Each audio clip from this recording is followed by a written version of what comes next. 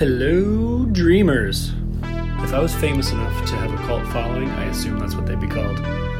Dreamers or sleepyheads, maybe. Anyway, if you haven't yet, please subscribe to the podcast on YouTube and iTunes, and follow us on Facebook and Instagram at Livin' the Dream 506. But most importantly, keep listening and let me know what you think. My guest today is the guitarist for the band King Buffalo. Their new album Dead Star is out now. Please give it up for Sean McVeigh.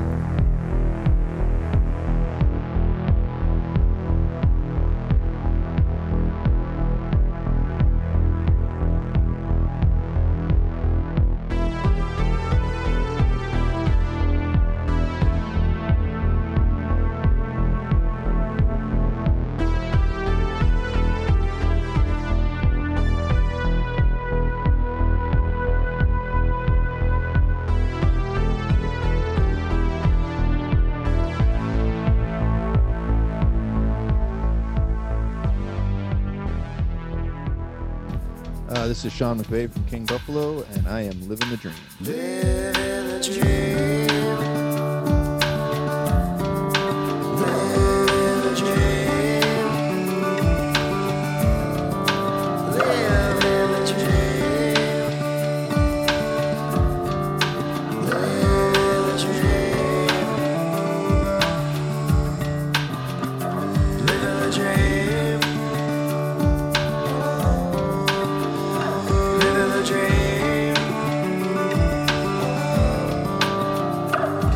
the dream. All right, well, I'm here with Sean McVeigh, the guitarist of King Buffalo. Guitarist, singer, producer. What would you consider your title? What would you call yourself? That's pretty accurate. The only record I didn't fully produce was Longing to Be the Mountain, our second most recent one, but yeah. Cool. So you guys formed in 2013. Do you think you could give us, I love the story of how you guys started. So do you think you could give us a quick history and a little background of yourself? Yeah. So, Rochester's a pretty small city, so we were all sort of in the scene together, in different bands. Me and Dan, the bass player, were actually in a band before King Buffalo. We were in a band together, and Scott was in another band with other friends of ours, and their band had some interband things happen, and they broke up right before they were going to release a new record and go on tour. So to try and honor those tour dates, Scott asked me and Dan if we wanted to fill in on guitar and bass, respectively, to do those dates. There was also a fourth member. Another member of Scott's old band was also playing with us at the time, and we were going to do that tour, but instead of actually really rehearsing the songs, we were just writing, and that's what we came up with, that first demo. It all happened really fast. We started jamming, and then 4 to 6 weeks later, we were on tour for that first tour, and we fought over a name for a while and came up with King Buffalo, and it's just, the rest is history. So what's the origin of the name? How did you guys come up with that? Dude,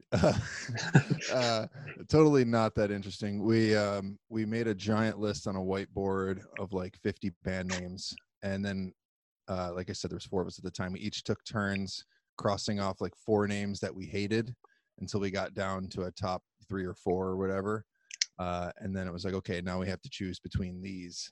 And then we were almost called Martha Dump Truck. That was one that like everyone kept thinking someone else is going to cross Martha Dump Truck off of the list, but no one ever did, because we just thought it was funny and just kind of like daring someone else to cross it off. It was like, oh, there's no way, but it made the final cut of decisions. But no, we just ended up settling on King Buffalo. There's no cool story behind it. We just thought the imagery of sort of a shaman dude was kind of interesting and went with it. Didn't really think it through.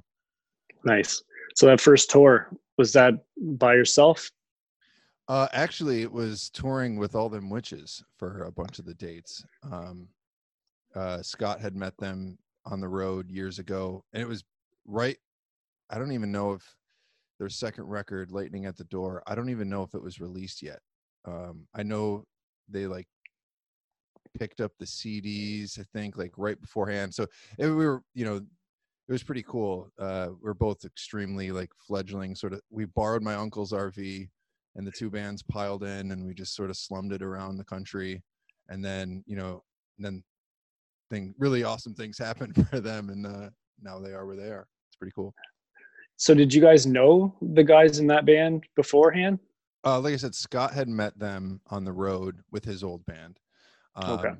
In the, again, really early days. I think they had just right around the time of their first record, I think, is when he met them. And then it was one of those things, you meet a group of people, and you never know, like, oh, we're going to meet up with this band. I hope I hope we like each other. We're about to pile in an RV together. You never know what to expect. And it was really cool. Like, right off the bat, it was like, oh yeah, we're going to get along great. It was really cool.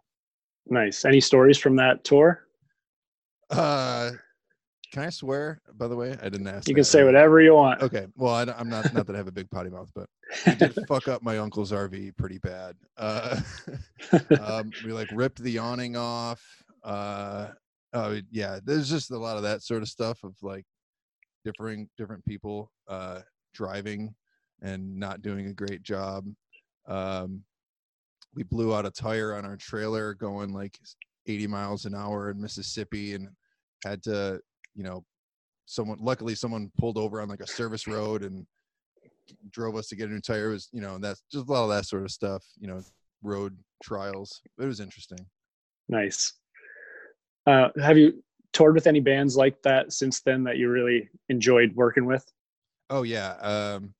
I mean, all we've been really lucky, honestly. All the bands we've toured with, we've gotten along really well with, and I would say like now I consider them like friends for life. It's kind of like going to war or something. Not that I ever have, but I guess I shouldn't equate that. I don't know. But it's like trial by fire. You really get to know someone when you're in such close quarters with them for a long time. Elders, another band we've done a couple tours with, and we absolutely love those guys. Did a tour with The Sword. Trying to think of other bands. I think those are the only bands we've actually toured with. Yeah. We've obviously played shows with thousands of bands, and we've had, some were really great relationships. Some were just like, okay. Yeah. Are there any bands that you just absolutely love to tour with?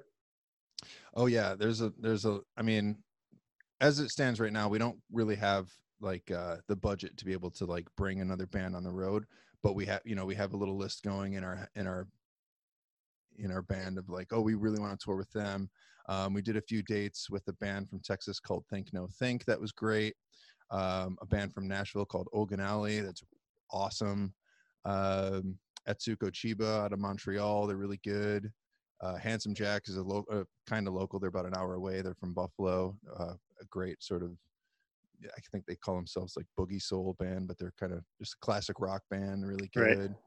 Right. I'm sure I'm missing other bands right now, but I didn't really think to prepare the list ahead of time. But yeah. If you had a genie in a bottle and you could tour with one band, who would it be?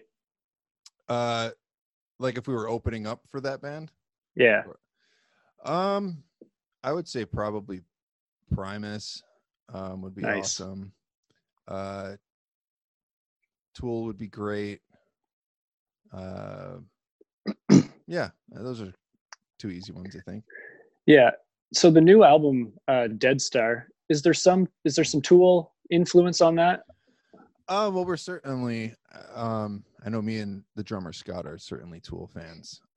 I wouldn't say we like went out of our way to, let's do an ode to Tool, but there's, like we've been listening to Tool for many years. So I'm sure it crept into our playing and our styles. Yeah.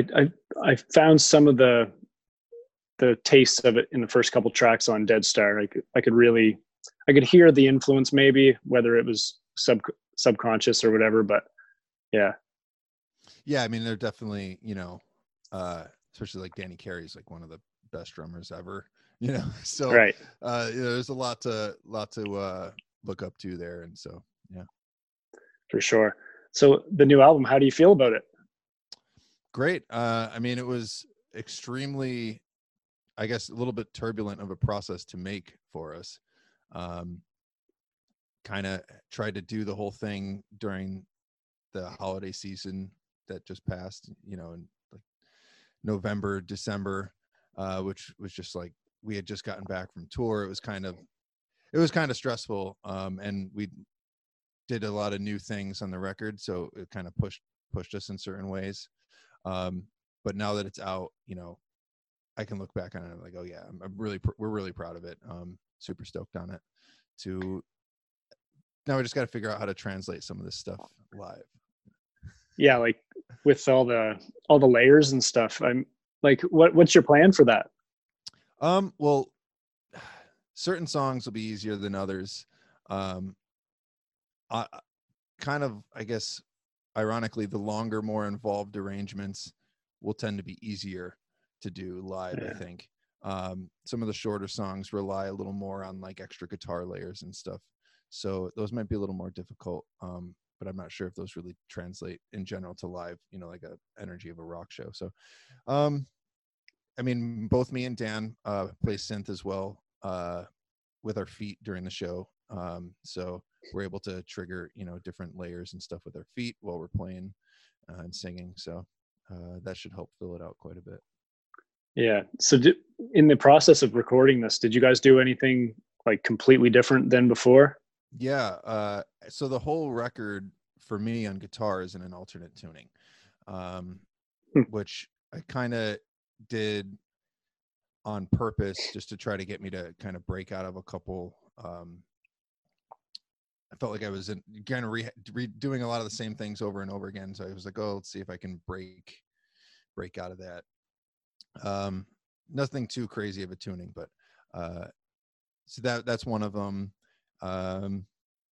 Obviously we did a song that's pretty much all electronic outside of a couple guitar layers. That's something we've never done before.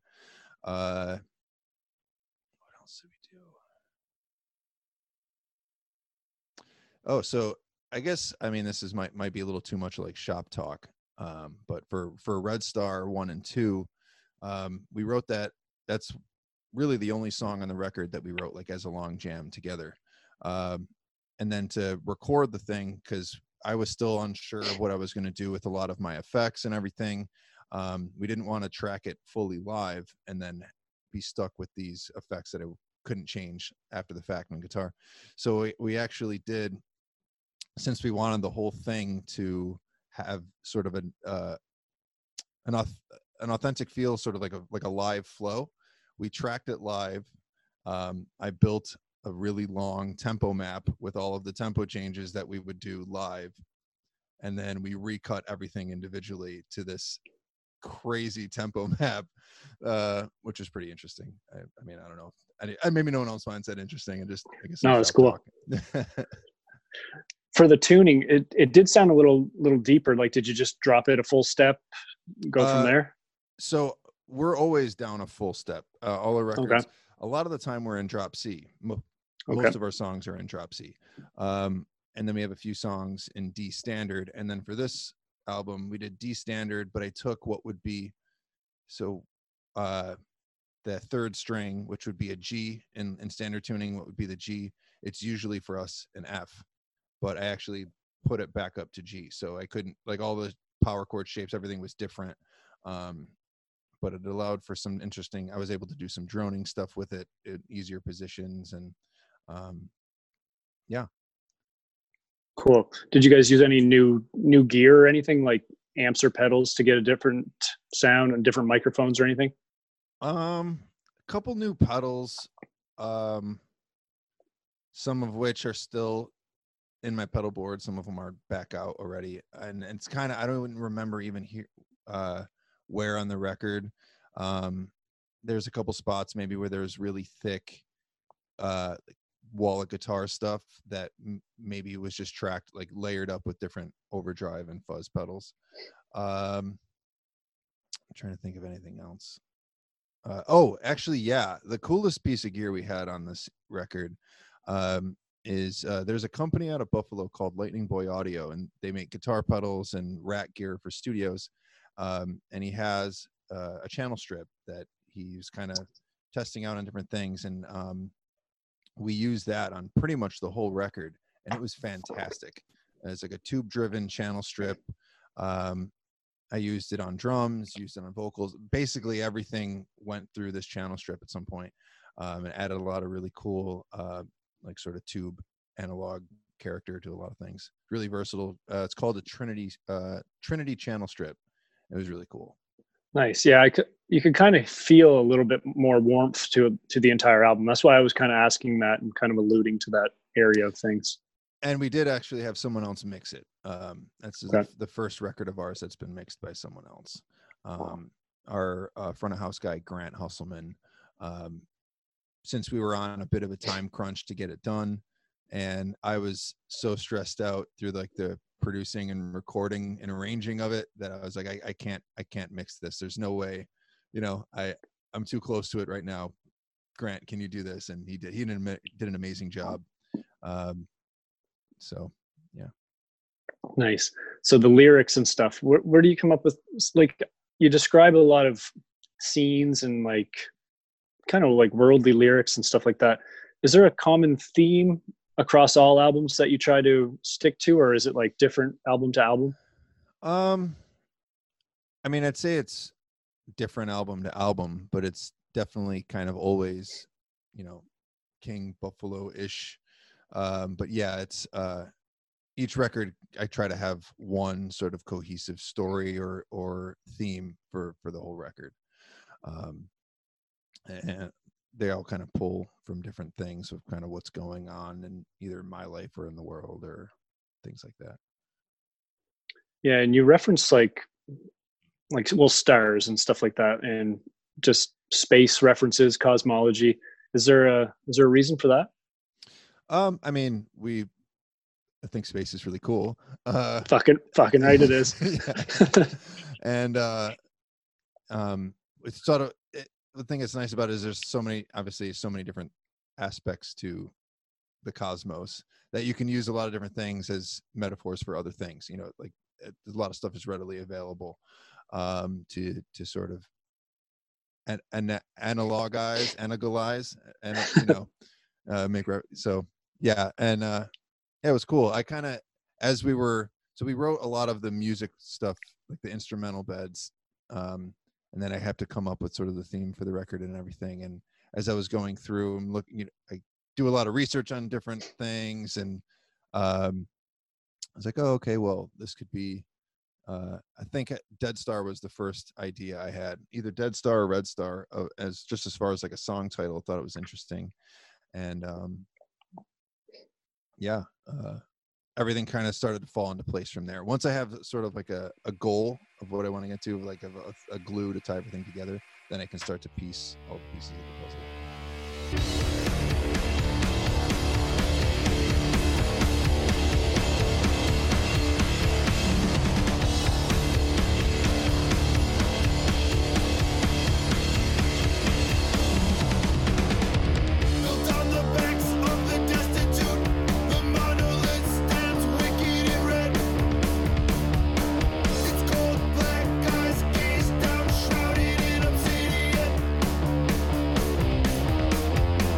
Reaping the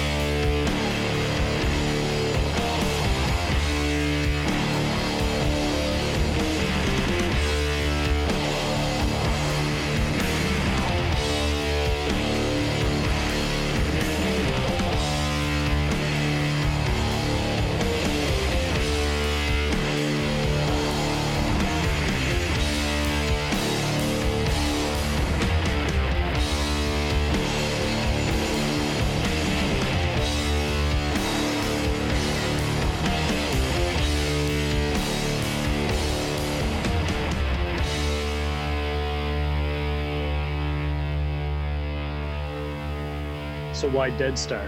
What specifically about that drew you to it? Well, I kind of like. I mean, I think this album in general is kind of like our darkest, like both sonically and lyrically, in certain ways, and a lot of it was pretty disheartened. I mean, especially now, the world is a pretty like scary, sucky place. Right. But even at the time, you know, it just with there's just so much going on, particularly, you know, in the United States and the world, that's just really disheartening. And I kind of, you know, Dead Star is, I guess, kind of like a sort of like telling the story of what's happening now from the future. If that makes Okay. sense. Yeah, cool. So where do you see the future? How are things where you are? Well, I mean, at home, they're great. You know, I have a really good Right. home life. My family life is great. Globally and politically, it's a much different story. Yeah. Way scarier and horrifying, and enraging and frustrating. But Yeah, the timing was kind of shitty for you guys because you just finished an album, getting ready to go tour it, and then that's when everything sort of fell apart. yeah, So, yeah. I mean, like sorry. like Go ahead. what's going on now? Like, what's the plan? Are you writing again? It's kind of the time when you're supposed to have a break from writing. You know what I mean? Yeah. I mean, initially, I mean, our plan was actually yesterday, I think, would have been our last tour date for our spring tour. So we had to reschedule, cancel, postpone our entire spring tour. And, you know, that really sucks. I don't want to, things are hard for everyone everywhere right now. I don't want to like say, well, poor King Buffalo, you know, they're not able to go travel and play music. You know, there are a lot of people that can't work, a lot of people that are sick and, you know, losing loved ones. So I don't want to like trivialize what anyone else is going through. But yeah, it was you know, it was scary leading up to it. And I guess, you know, if I had to say one thing that I feel lucky for us was that we weren't on the road when it happened. You know, we know bands that were on the road when this all hit, and I couldn't imagine if we were across the continent, you know, if we were on the West Coast and all of a sudden everything shut down, you know, we got to figure out how to fund our way back home, you know. Right. But yeah, we're probably working. We're starting to work on writing some stuff, which we had some ideas left over from some of the writing sessions from Dead Star that we're kind of looking back through. And it's really early in the process now, but we're starting to kick around some ideas. And we, right before the full lockdown and kind of anticipation, we recorded a live set in our practice space that we're releasing bit by bit throughout some of this, just to release, you know, have something to release here and there throughout the shutdown. Cool. What's the writing process like for you guys? It depends. A lot of them, usually, I guess, like the typical model is the three of us will kind of just jam, and we record all of our jam sessions. And then I'll take them home and I'll listen through everything and be like, okay, well, out of that 25-minute jam, this 3 minutes was great. This other one, you know, and start piecing stuff together, whittling stuff, you know, start cutting things up and sending it to the band and be like, what do you guys think of this? Let's try this next time, and stuff like that. So that's sort of the foundation. We're starting to tweak things a little more and to try some other things. Some of the songs on Dead Star were actually sort of fully written by me at home, and then I brought them to the band after. That's Echo of a Waning Star, Dead Star, and Anita. Actually, a lot of it was kind of arranged by me at home, and then this section, you know, that sort of thing. Yeah. Do you guys do anything to get into a particular mindset when you're jamming? Like, I know you guys are kind of cornered as a stoner rock band, but I think I've also heard you say that's not really big in your lifestyle. No, no. I mean, we don't really, you know, when I was younger, like, yeah, I would say I was a pothead for many years. Right. But I don't know. Actually, I mean, I guess in a personal, it's starting to give me more anxiety than anything. I don't know if this is all just too strong. So, yeah, we just kind of get together and play now. We don't really, I know like our bass player and drummer, they don't smoke at all, so I'm really the only one that here and there occasionally, but I always kind of felt when that was also becoming a thing, I thought it was kind of weird and uncomfortable to be the only one getting high, Right. And I then you kind of feel like, am I messing up? Is it me? And it probably is. Yeah.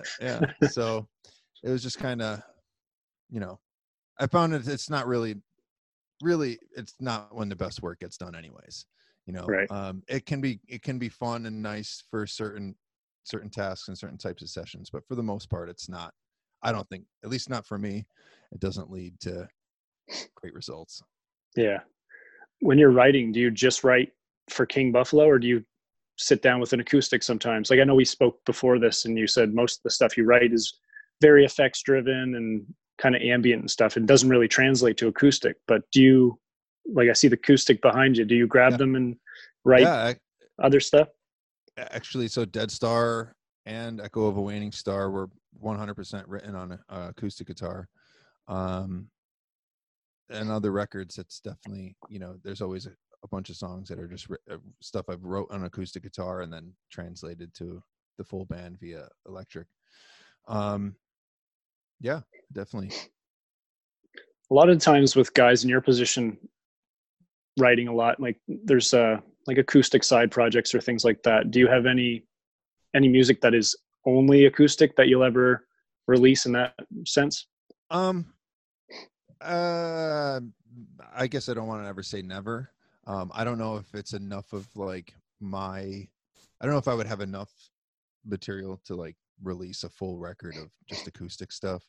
And honestly, I guess right now I'm definitely more into like synth stuff, like sort of atmospheric, electronic music stuff.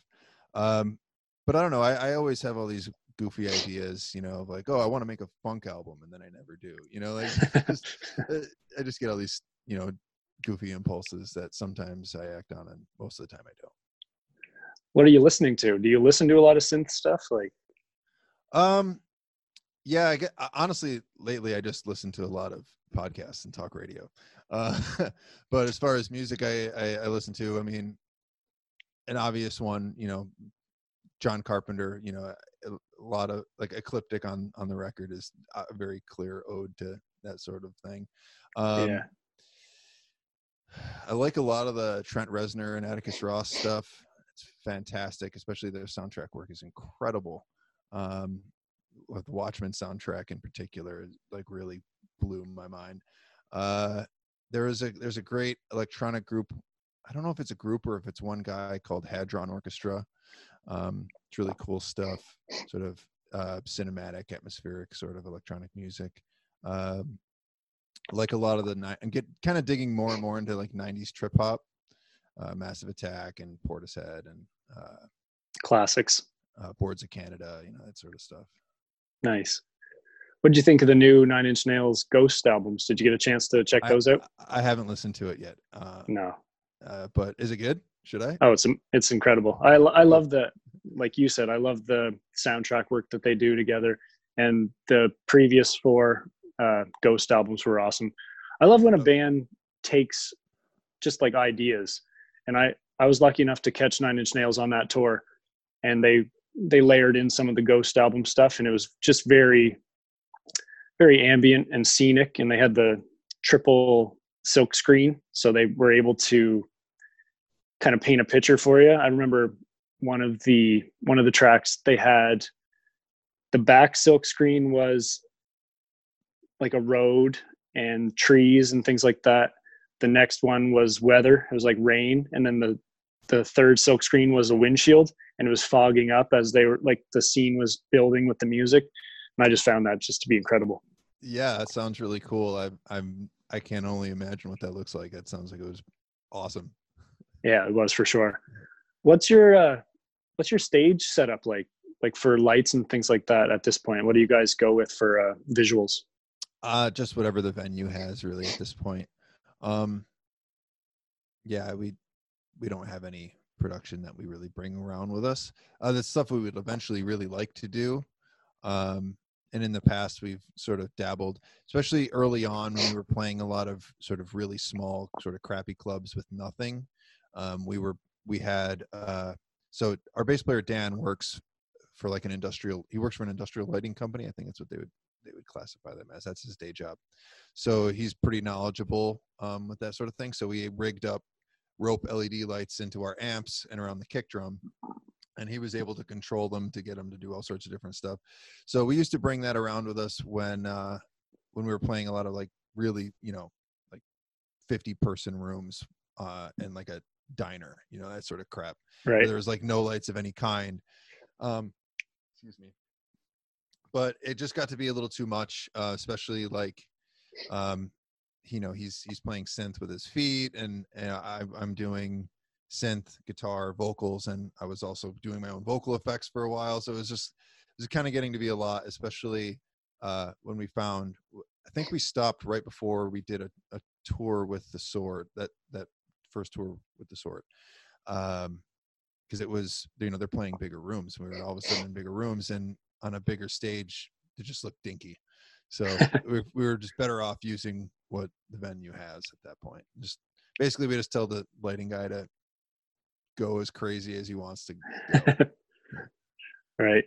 So as a producer, though, you must have a vision for every single aspect of the music. Like, if budget wasn't a concern, what would the production look like for you on stage?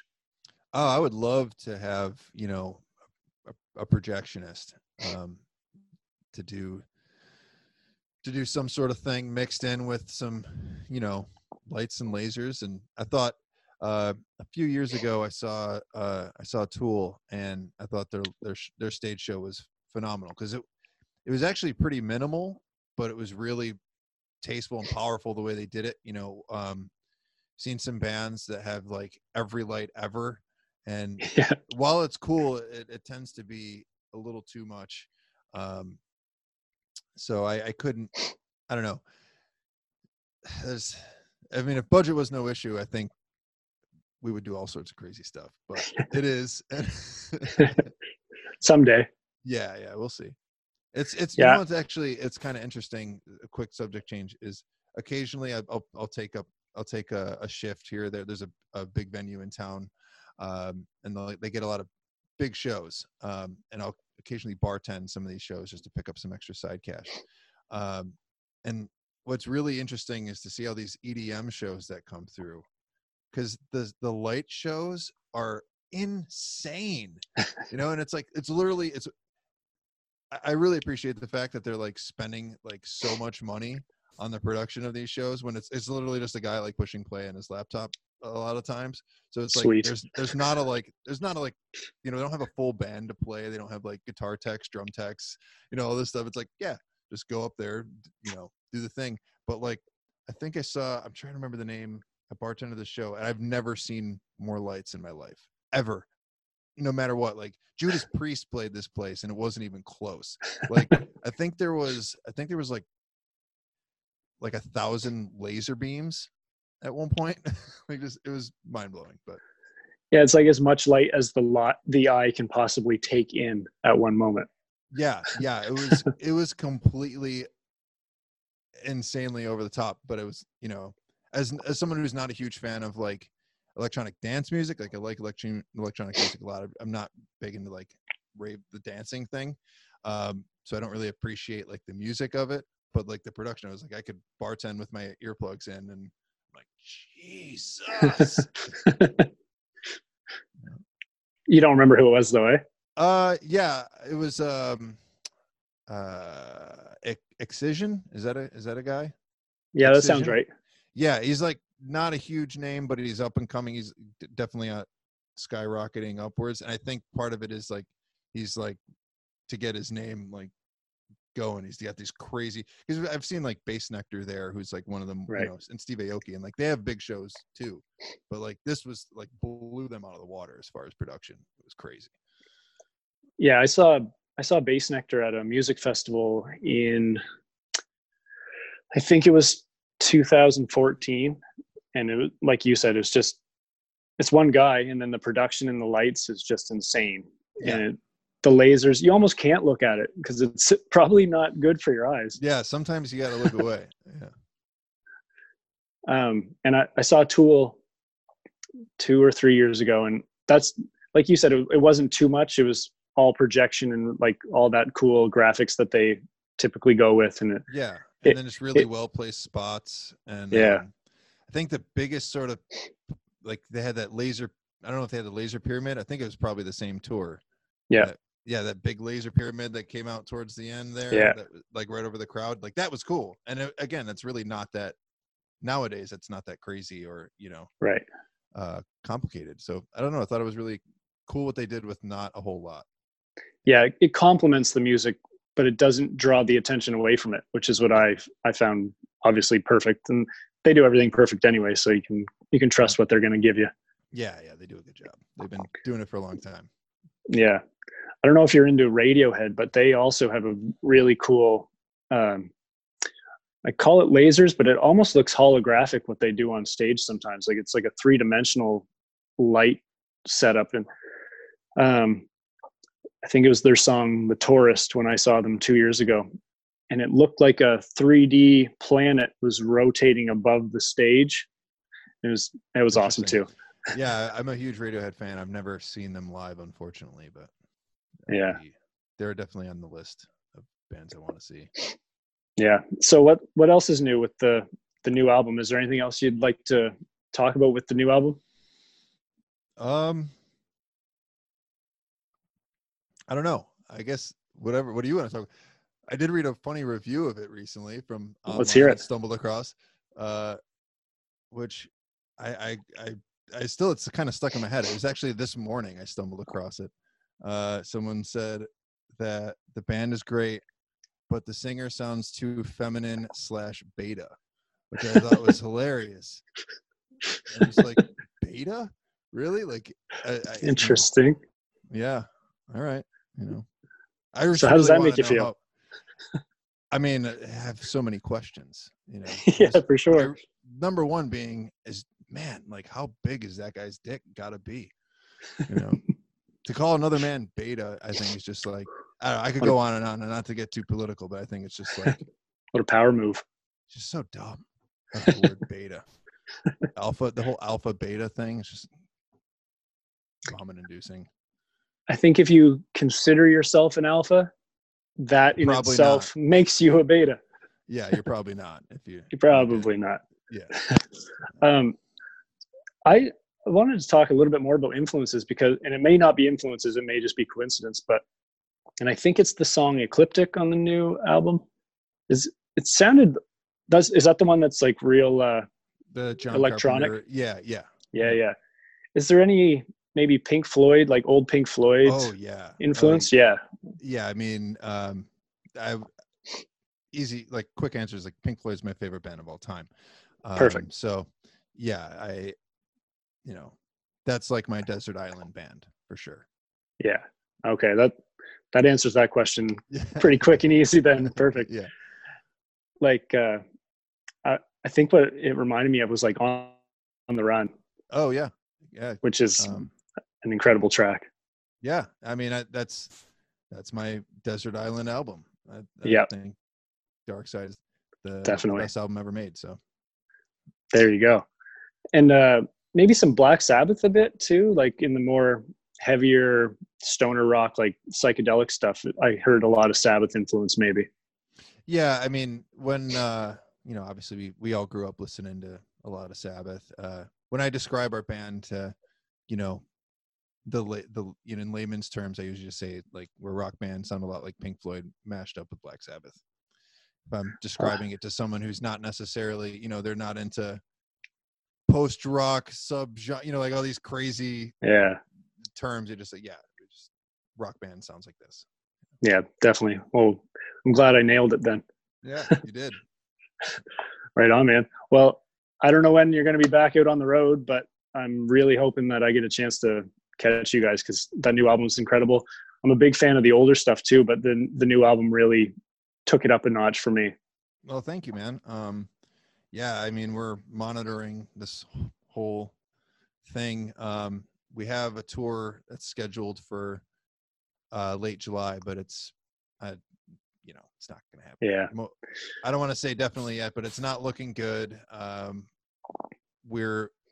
There's no point in canceling it until we absolutely know we have to. So we're just riding it out like everyone else. And I know some of the headlines have been pretty bleak as far as music goes. One writer I saw said 2021, which is not awesome. No, that's ridiculous. I mean, I don't know.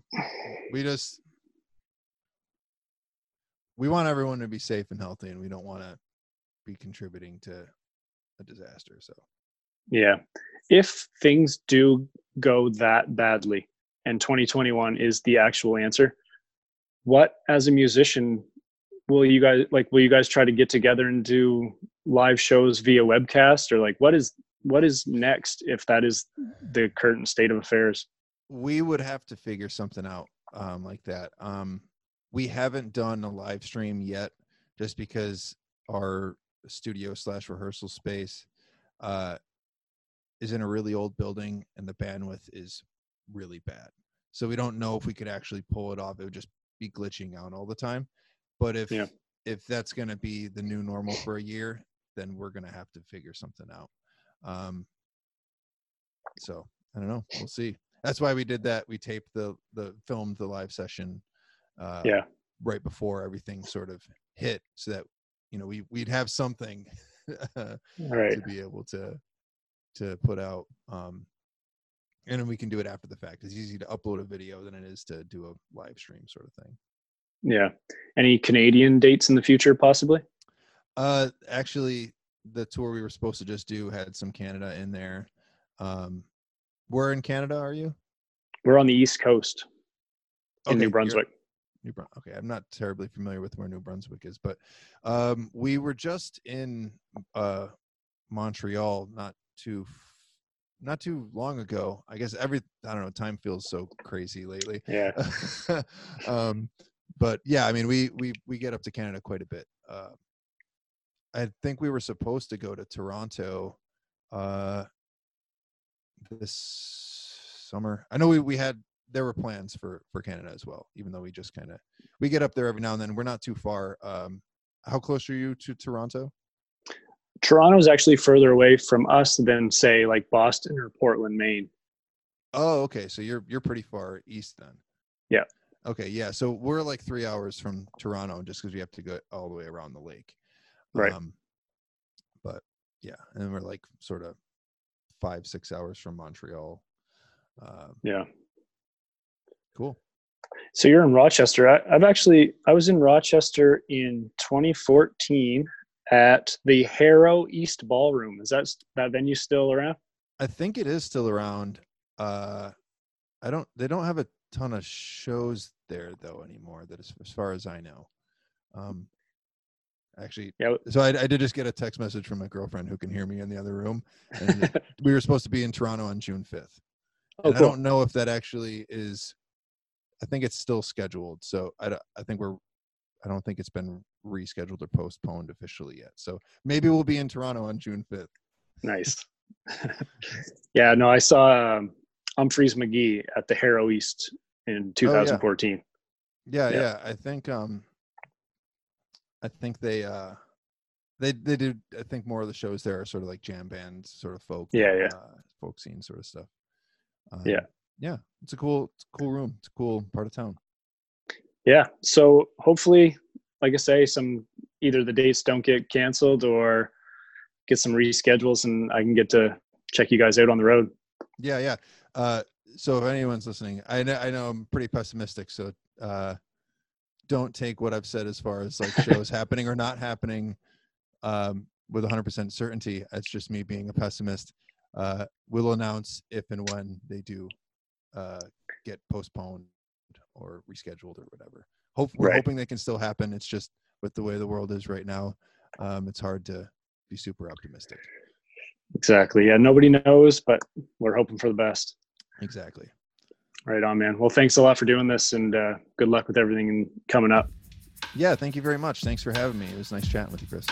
Living a dream.